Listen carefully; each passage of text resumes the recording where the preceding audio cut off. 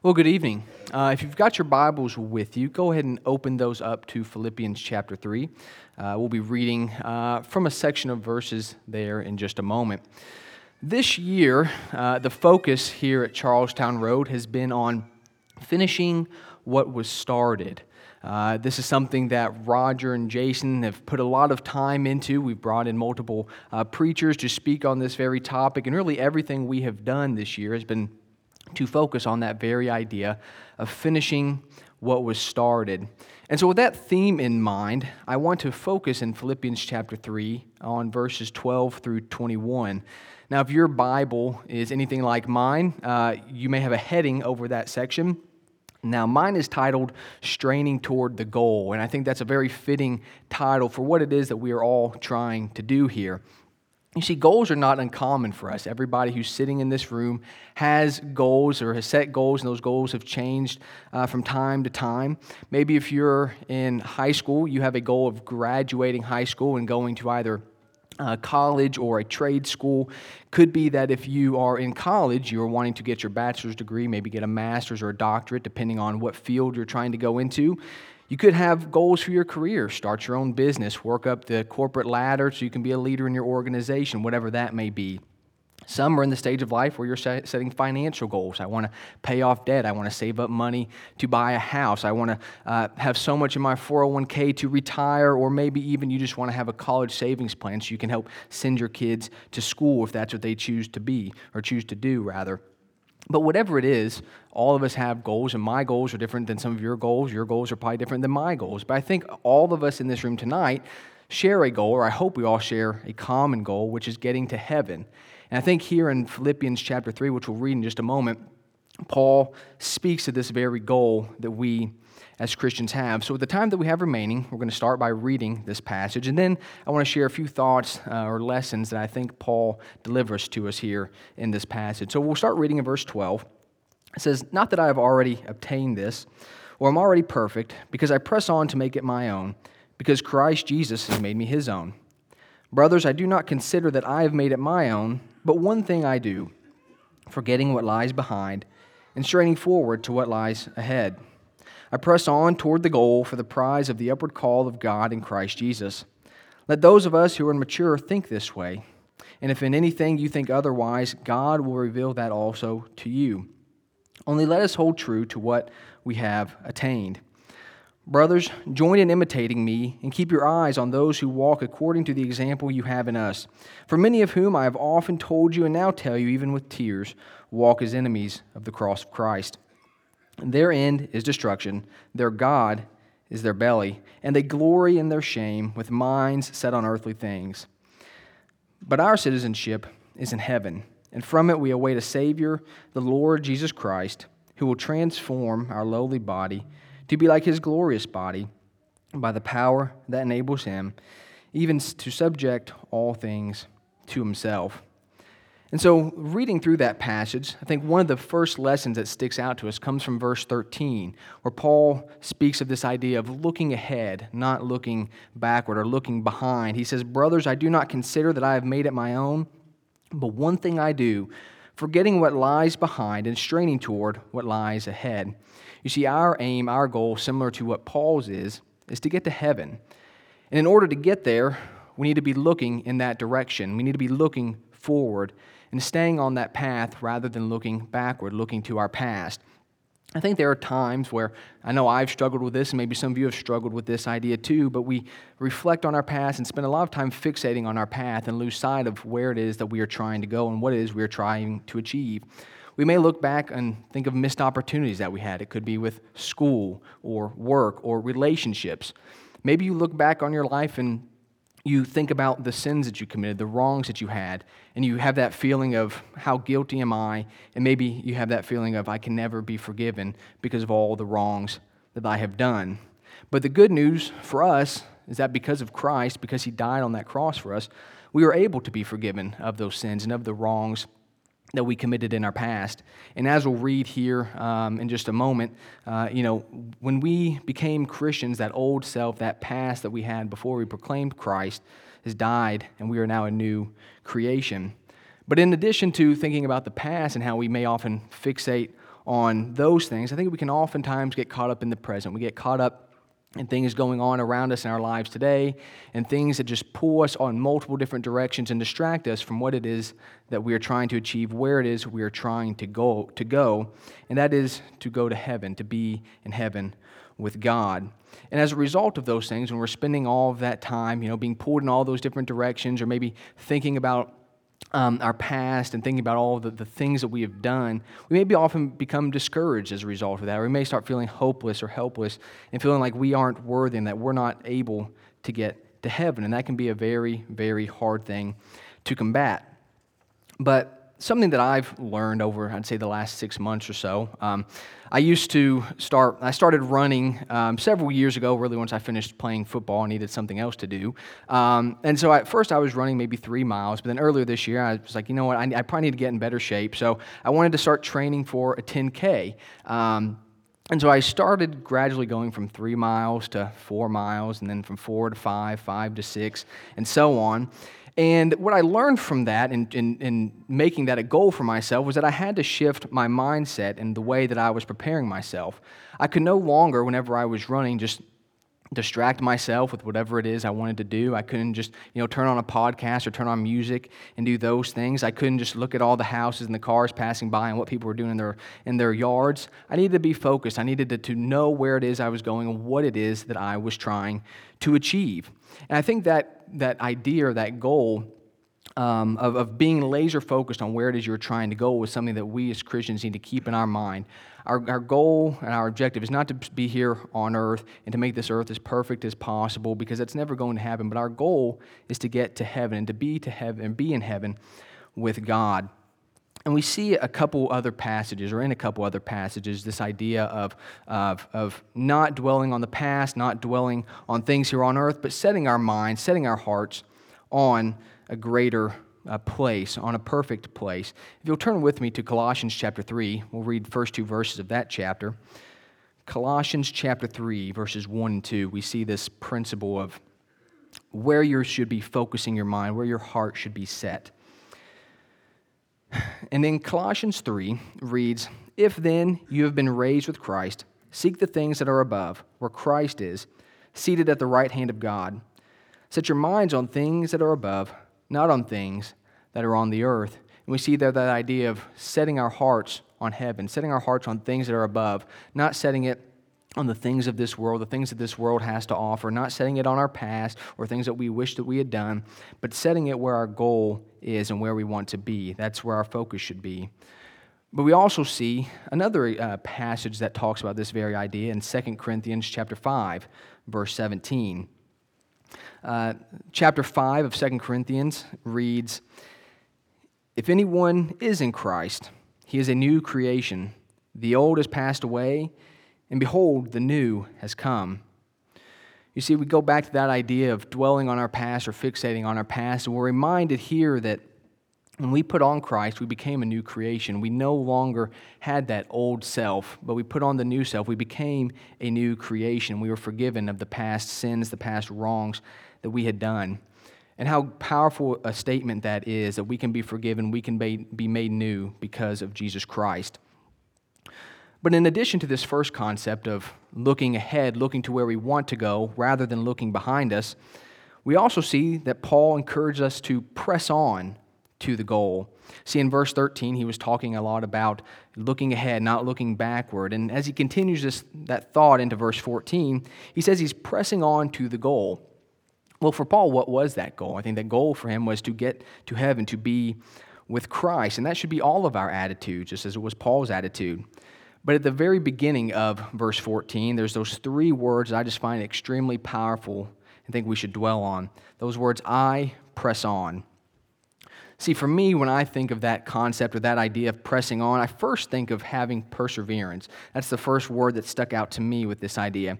So if you Google the definition of perseverance, the 2 that I favored the most and thought were most applicable to this were to continue moving forward in a forceful or steady way. And the second one, which I kind of like better of the two, says to continue to do something, especially in a determined way. And I like that, in a determined way, in the sense of when we're trying to get to heaven, when that's our aim, that's our hope, and that's our goal, we are determined to get there, and there's nothing that will stop us or prevent us from getting there. And we have passages that talk to us or speak to us about this idea of perseverance and pressing on. Turn with me, if you will, to Hebrews chapter 12, verses 1 and 2. We see this idea of pressing on or having perseverance described and taught to us. If you begin in verse 1, we read, "Therefore, since we are surrounded by so great a cloud of witnesses, let us also lay aside every weight and sin which clings us so closely. Let us run with endurance the race that is set before us." Verse 2 says, "Looking to Jesus, the founder and perfecter of our faith, who for the joy that was set before him endured the cross, despising the shame, and is seated at the right hand of the throne of God." And focusing on that second verse, I find it kind of powerful to look at Jesus and the story of his perseverance. You know, he endured or persevered being on that cross for us. He endured the shame that people brought on him for who he was at that time. And he endured the crown of thorns and being mocked and spat upon and dying on that cross for us. He endured all of that for every single person in this room tonight. But then also we look at verse 1 where it talks about laying aside the weight and sin. We think of perseverance. We all have baggage. We all have sin. We all have things that we carry with us. But the powerful thing is here is don't let that be a roadblock. Don't let that be a hindrance to you achieving that goal, to you getting to heaven, because those things may often be a roadblock to many of us from getting there. But also with perseverance, it's important for us to realize when talking about pressing on that as Christians, just as everyone else, we're going to have struggles in our lives. We're going to have trials and temptations and storms that shake us to our very core. For some, you may have health issues for yourself. It could be you have health issues with family members, with loved ones. Maybe it's financial troubles because you lost your job and that causes a strain on your foundation. It could be loss of loved ones or other forms of pain and suffering that you encounter that forces you to choose and make a choice on where it is you want to go. Do you want to keep pressing on, pressing forward, or do you want to stray from the path and just throw in the towel? But we're reminded in 2 Corinthians chapter 4, verses 7 and 8, of the benefit of keeping on and straining toward that goal, as our section is titled. 2 Corinthians 4, if you start in verse 7, we're reminded, "I have fought the good fight, I have finished the race, I have kept the faith. Henceforth there is laid up for me the crown of righteousness, which the Lord, the righteous judge, will award to me on that day, and not only to me, but also to all who have loved his appearing." I think that idea is amazing, that when you press on, when you're persevering, you kept the good fight, or you fought the good fight, you kept the faith, you finished the race. We finished what was started as we were straining towards that goal. And now in addition to the pain and suffering and those troubles that we will experience, I think it's also important to realize that part of our pressing on or persevering is when we're confronted by the world. And this isn't a new concept. If you turn with me to John chapter 5, we read where Jesus actually talks about this very idea of being confronted by the world and being hated by the world. So in John 15, and we'll start in verse 18. Starting in verse 18, Jesus says, "If the world hates you, know that it has hated me before it hated you. If you were of the world would love you as its own. But because you are not of the world, therefore the world hates you." And if we just stop right there, how prevalent that is in our society today, in the world in which we live. The world is saying everything contrary to what the Bible teaches, to what God says is true. The world says that your purpose on life is to live and make yourself as happy as possible, make as much money as possible, and really that's all that matters at the end of the day. Whereas God says that's not your purpose on earth. Your purpose is to live a life that glorifies and honors me. We live in a world that says, you know what, God is the problem. God is the one that makes mistakes. And we, as Christians, are sitting there standing and saying, no, God is perfect. God doesn't make mistakes. Our God is the creator of the universe and the almighty God. And then Jesus continues in verse 20. He says, "Remember the word that I said to you, a servant is not greater than his master. If they persecuted me, they will persecute you. If they kept my word, they will also keep yours. But all these things they will do to you on account of my name, because they do not know him who sent me." And then earlier in the New Testament, in Matthew chapter 10, Jesus says something to the same effect. He says, "And you will be hated by all for my name's sake, but the one who endures to the end will be saved." I like that second part of that sentence. The one who endures will be saved. The one who finishes the race, the one who finishes what was started, the one who strains toward that goal is going to be saved. You see, the simple fact is that you're going to be despised for your beliefs. Your family and friends are going to be angry at you at times for standing for what God says rather than what the world is saying. Sometimes it may cost you your job to stand for your beliefs rather than standing and going along with what the world has to say. But the great thing to know is that you and I are going to a place where we get to spend eternity with the creator of the universe, the Almighty God, as long as we keep pressing on toward the upward call of Christ. So, with that in mind, even though I'm having health issues, whether they be physical, mental, or emotional, I'll continue to press on. When my friends and family despise me for standing up for what God says rather than man, I will press on. When I lose a loved one and my heart is aching and it's hurting, I feel like I can never keep moving forward, I'll find a way to press on. Even if it costs me my job to stand for what God says rather than man, I will press on. When the devil tries to pull me away from the Lord, I'll press on. And when I'm feeling discouraged, feeling hopeless or helpless, I will press on towards the upward call of Christ. And then thirdly, and finally, and we touched on this a little bit this morning, but Paul reminds us that my citizenship is in heaven. It is not here on earth. And if you'll turn back with me to Philippians chapter 3, we'll just read again what it is that Paul said in verses 20 and 21. This idea of my citizenship not being here on earth, but rather in heaven with God. Paul says, "But our citizenship is in heaven, and from it we await a Savior, the Lord Jesus Christ, who will transform our lowly body to be like his glorious body, by the power that enables him even to subject all things to himself." And I think that this idea here that Paul is getting to us, I think sometimes it can be lost on us. Maybe we forget this. I know I certainly have at times. I think we oftentimes may find ourselves getting caught up focusing on how many material possessions we can accumulate, like a car or home or whatever it may be. Maybe we get distracted and are focusing so much on progressing in our careers, getting to that next promotion, that next pay raise, and we get focused on a whole host of other things that at the end of the day can serve as distractions to where it is we're going and what it is we're trying to achieve. I think we also get wrapped up in the politics of the day and focusing on who needs to be elected, when they need to be elected, what policies and all of those things that we need to put in place, and allow that to consume all of our time and all of our life rather than focusing on where it is we're going, what our purpose is, and what we're trying to achieve. You know, and Jesus tells us in Mark 8, verse 36, he says, "For what does it profit a man if he gains the whole world and loses his soul?" And that's a question that we should all ask ourselves. So you may get the big promotion, you may get the big pay raise, you may have all the nice cars, nice homes, all of that, but what good does it do you if you have all those things but lose out on the greatest prize of all, which is heaven? What good does that do for you?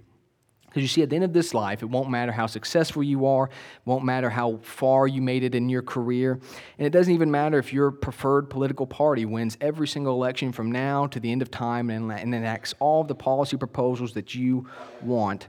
This earth will not be perfect. This world will not be anything that what heaven has to offer, what heaven is. Because as long as we're here on earth, there will be pain, there will be suffering, and there will be sin. And so tonight, the last two verses I want to read with you come from 2 Corinthians chapter 5, if you'll turn there with me, thinking about this idea of this world not being our home, this world being full of pain and suffering and sin. 2 Corinthians chapter 5, starting in verse 1, we'll read the first three verses. It says, "For we know that if the tent that is our heavenly home is destroyed, we have a building from God, a house made with hands, eternal in the heavens. For in this tent we groan, longing to put on our heavenly dwelling. For if indeed by putting it on we may not be found naked." And then our last passage this evening comes from Revelations 21, verses 3 and 4. If you were here this morning, we read this as well. But we're reminded in Revelation 21 that he will wipe away every tear from their eyes, and death shall be no more. Neither shall there be mourning, nor crying, nor pain anymore, for the former things have passed away.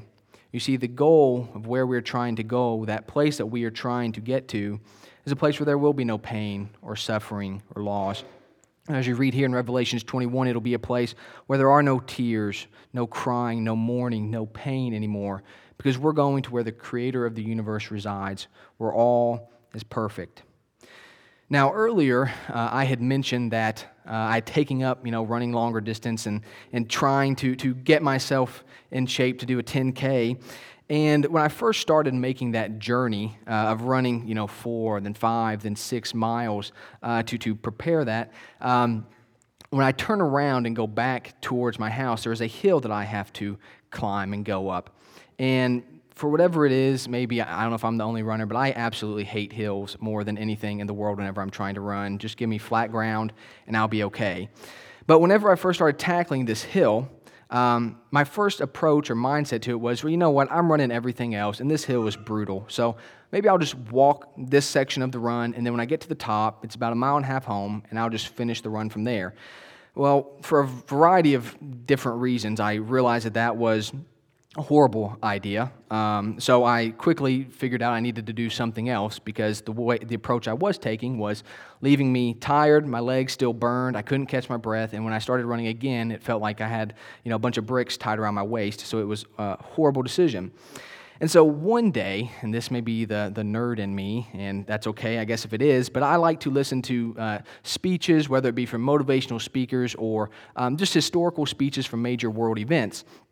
And so I've listened to everything from your regular Joe who goes to like an organization or a sports team, and they give this speech to try and motivate these people. But then I also, from like historical perspectives, I listen to people like a Winston Churchill or a Teddy Roosevelt, if you can find some videos that have been recorded of some of his speeches. These people who are really good at using the English language and doing so in a public setting. Well, one day I stumbled upon a video as I was approaching this hill, and I clicked on it, and this video was a guy giving a sort of campaign speech for, at the time, it was presidential candidate Barry Goldwater. I believe it was in the 1960s when he was running. And in this video, like a lot of these videos, this speech, or this guy who's talking is, trying to get to the main point of his speech and his time there.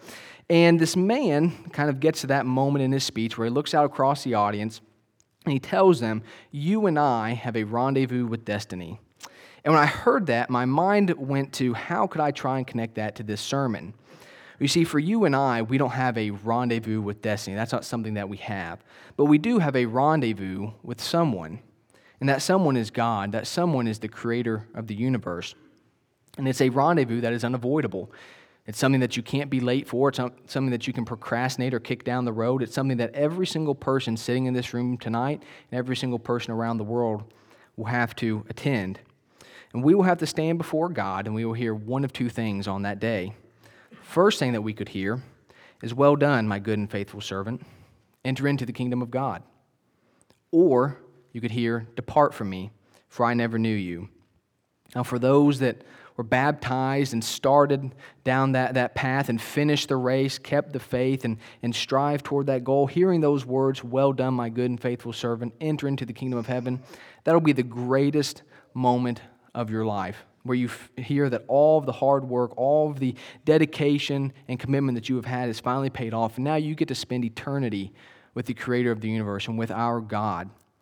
But on the flip side of that, there will be some who hear that second sentence, "Depart from me, for I never knew you."